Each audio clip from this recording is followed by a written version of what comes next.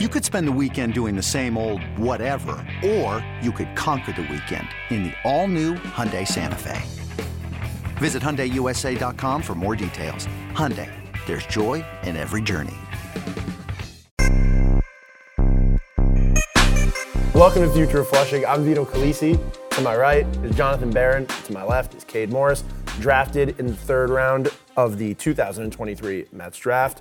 Now, why don't you just take us through to start that draft night? What was it like when you saw your name get called? You know, you can't really put yourself there. It's kind of just like that experience and that feeling, that rush you get, especially with your parents. Like they sacrifice so much for you to be there. So just seeing their faces, and I had a couple other people. I had my girlfriend there. I had my aunt there too. So just kind of sharing that experience with them was huge. I'll never get something like that again. And you went to the University of Nevada, Reno, not UNLV. Talk about your experience in college. You were a reliever at times. In 2022, you broke out. 23, you were the Friday night starter for UNR. So just talk about your experience there in general. Yeah, getting there, everybody's the guy out of high school. So you kind of get to college and you kind of have to work through the system. And I was kind of one of those kids that I just wanted to play. As a freshman, they said, hey, you're probably not going to be a starter, might not pitch at all. We just want to get you work. But I said, nah, I want to play. Mm-hmm. So how can I play? And they said, you got to develop 2 pitches in the strike zone. So for me, it was the fastball and the slider.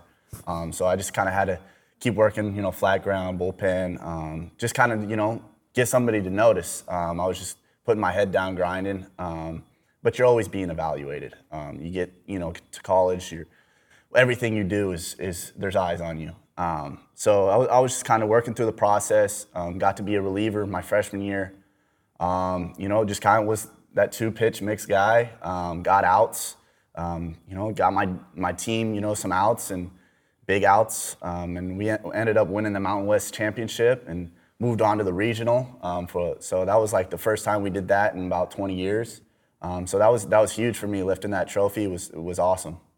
Do you think that playing in a championship game early in your career, like in college, helps you prepare for the future and get to that level where you can be even more confident in high leverage situations as a pro baller? Yes, I do. I think the more reps you get of anything, the more game speed of it. I think that you get to this level of pro ball. All I want is reps. I want to see how fast the game is, how everything's moving. So the more high pressure situations that I put myself in, the better I'll get in those situations. So I kind of view it like that, and being able to kind of pitch in some big innings my freshman year kind of allowed me later on in my college career just to kind of sit back and be like, okay, and then look out for the younger guys. Some guys haven't played in some situations before. Tell them what I went through, my process, and kind of guide them through it. Speaking of championship games, you made your pro ball debut the day the FCL Mets clinched the division. What was that like, both, getting into the game, making that pro debut, which I'm sure was a huge deal, and then also you guys wind up popping the bubbly. It was grape juice, I'm assuming, but just the entire thing. Yeah, sticky bus ride home, I'll tell you that. Okay. That must have been kind of gross. Yeah, no, it was fun. It was one of those, memories you look back and go, man, that was awesome. But, I just really wanted, I wasn't a part of their season like crazy. So I just wanted to go in there and do my job, get out there, be able to, keep it a close ball game so I don't look like the bad guy, who's this guy coming in here giving it up. But it was kind of like one of those experiences. I just wanted to go in, get my feet under me, got out of the game, and then I just enjoyed it with the guys. A lot of the guys that from the Dominican Republic, Venezuela, all these guys from different cultures, they appreciate baseball differently than we do. And you kind of get a different outlook and go, wow, there's a lot of passion for this game right now. And it kind of gives you your joy of baseball back almost. You kind of man, this is a game and you are supposed to have fun. So I think there was a run there in that game where guy was trotting around second base and he got to third and everybody exited the dugout and they were waving, let's go, and they all called him safe at the same time. And I've never seen anything like that. There was 14 dudes out of the dugout calling the guy safe instead of the umpire. So I think the umpire was a little scared. He's like, oh, if I call this guy out, I'm going to get, pummeled or something. But it was an awesome experience. This episode is brought to you by Progressive Insurance. Whether you love true crime or comedy, celebrity interviews or news, you call the shots on what's in your podcast queue. And guess what? Now you can call them on your auto insurance too with the Name Your Price tool from Progressive. It works just the way it sounds. You tell Progressive how much you want to pay for car insurance, and they'll show you coverage options that fit your budget.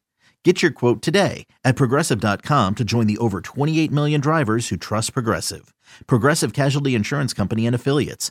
Price and coverage match limited by state law. Now, you talk about you entering the team at that point. It wasn't just you. It was a ton of people coming to the FCL Mets team at that time. Have you gotten along with the guys who came in at the same time? And is there just this excitement about the level of talent that came into this already pretty stacked team at the same time? Yeah, it's kind of one of those things where, you get there and you start, just picking some brains. You just ask questions, see, kind of like what everybody's like, personalities, how they play ball. And, there is a language barrier between some of us. But, there's translators in the dugout. You got people that speak both English and Spanish. So you kind of get it done. And all in all, it's just a fun time, For Mets fans who have seen your name but might not know that much about Kade Morris, both the pitcher on the mound and then Kade Morris off the field, why don't you tell Mets fans a little bit about yourself? Yeah, pretty fun guy. Well, I could tell, by the way. I could tell that. No, I mean, I just want to be, 100% authentic, 100% of the time. I think that there is a good, separator of me when I get between those white lines. I'm a different man. That's straight business. I think that Kobe, sums it up pretty well. He puts that mask on and he gets that Mamba mentality, So I kind of like look at that and be like, okay, there is a switch that you kind of got to throw away that nice guy and be that dog. So I take, consideration into that. And when I'm off the field, I like to be laid back. You can't be all this dog all the time. You gotta have to have that yin and that yang. So I think that, off the field, I'm a pretty chill guy and down to earth. Now, you brought up the Lakers, assuming you're a Lakers fan. Yes. I want to ask you a few Lakers questions. Okay. Number one, does the bubble title count? Mickey Mouse ring. I like to call it the Mickey Mouse ring. You don't even like it. No, I think that when you get down to it, everybody had the same chance, right? So, everybody goes, oh yeah, it's abbreviated ring, whatever. But if the Golden State Warriors won it, all the Golden State Warriors fans in my area would, oh, look at our ring. So I don't think it's, everybody had the same chance. Everybody had the same, conditions in the bubble. So I do believe it counts, but it just sucks that it was, how it was. Does LeBron get his number retired at the end of his career as a Laker, or does he get a statue, or neither? Oh, man. No statue for sure. You think a better chance at a retired number over a statue? Statue's a bigger deal than no shot. Yes, it is. No shot. No, a statue. Nobody can wear your number ever again versus a piece of metal outside of a stadium. He's wrong. Statue's a bigger deal. Yeah, statue's a bigger deal. Yeah, I agree with that. I think that his number, but then again, he's wearing 6, and then going back to 23, wearing 6 again. So are they going to retire both numbers? I imagine they don't do 23. Yeah, I would think they do 6. Maybe we'll see how this next year goes and the years following and how he treats the Laker Nation as he goes on. But I do see a number being hung in the rafters. Wow. Yeah. So you're from the Northern California area. You're a LA sports fan, but you also are kind of close to the Modesto area. Yeah. And you told us that you grew up going to Modesto Nuts games, a single A affiliate.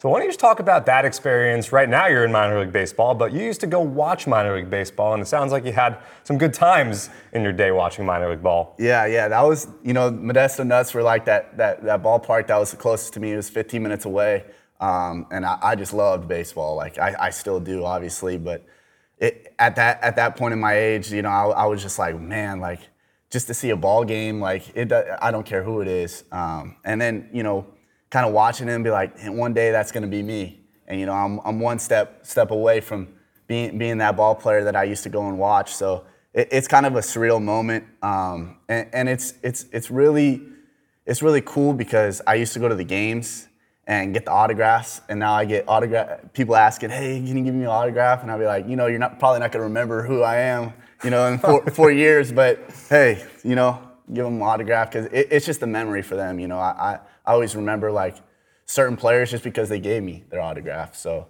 if I can make a little memory, then that's the world. That's awesome. Do you have any memories from those games specifically? Yeah, so there used to be this blow up, inflatable like pitching net, and I used to, try to throw it as hard as I could. They had a whiteboard up that you mark down who had the hardest throws, and they would put their age, and I would always be like the youngest kid on the whiteboard. So I'd always like just run up and throw it as hard as I could, and put my name down and be like, take a picture next to the whiteboard. So that was a unique experience for me. How hard were you throwing it this time? Oh man, what were you hitting? I was probably like around like 77. At what age?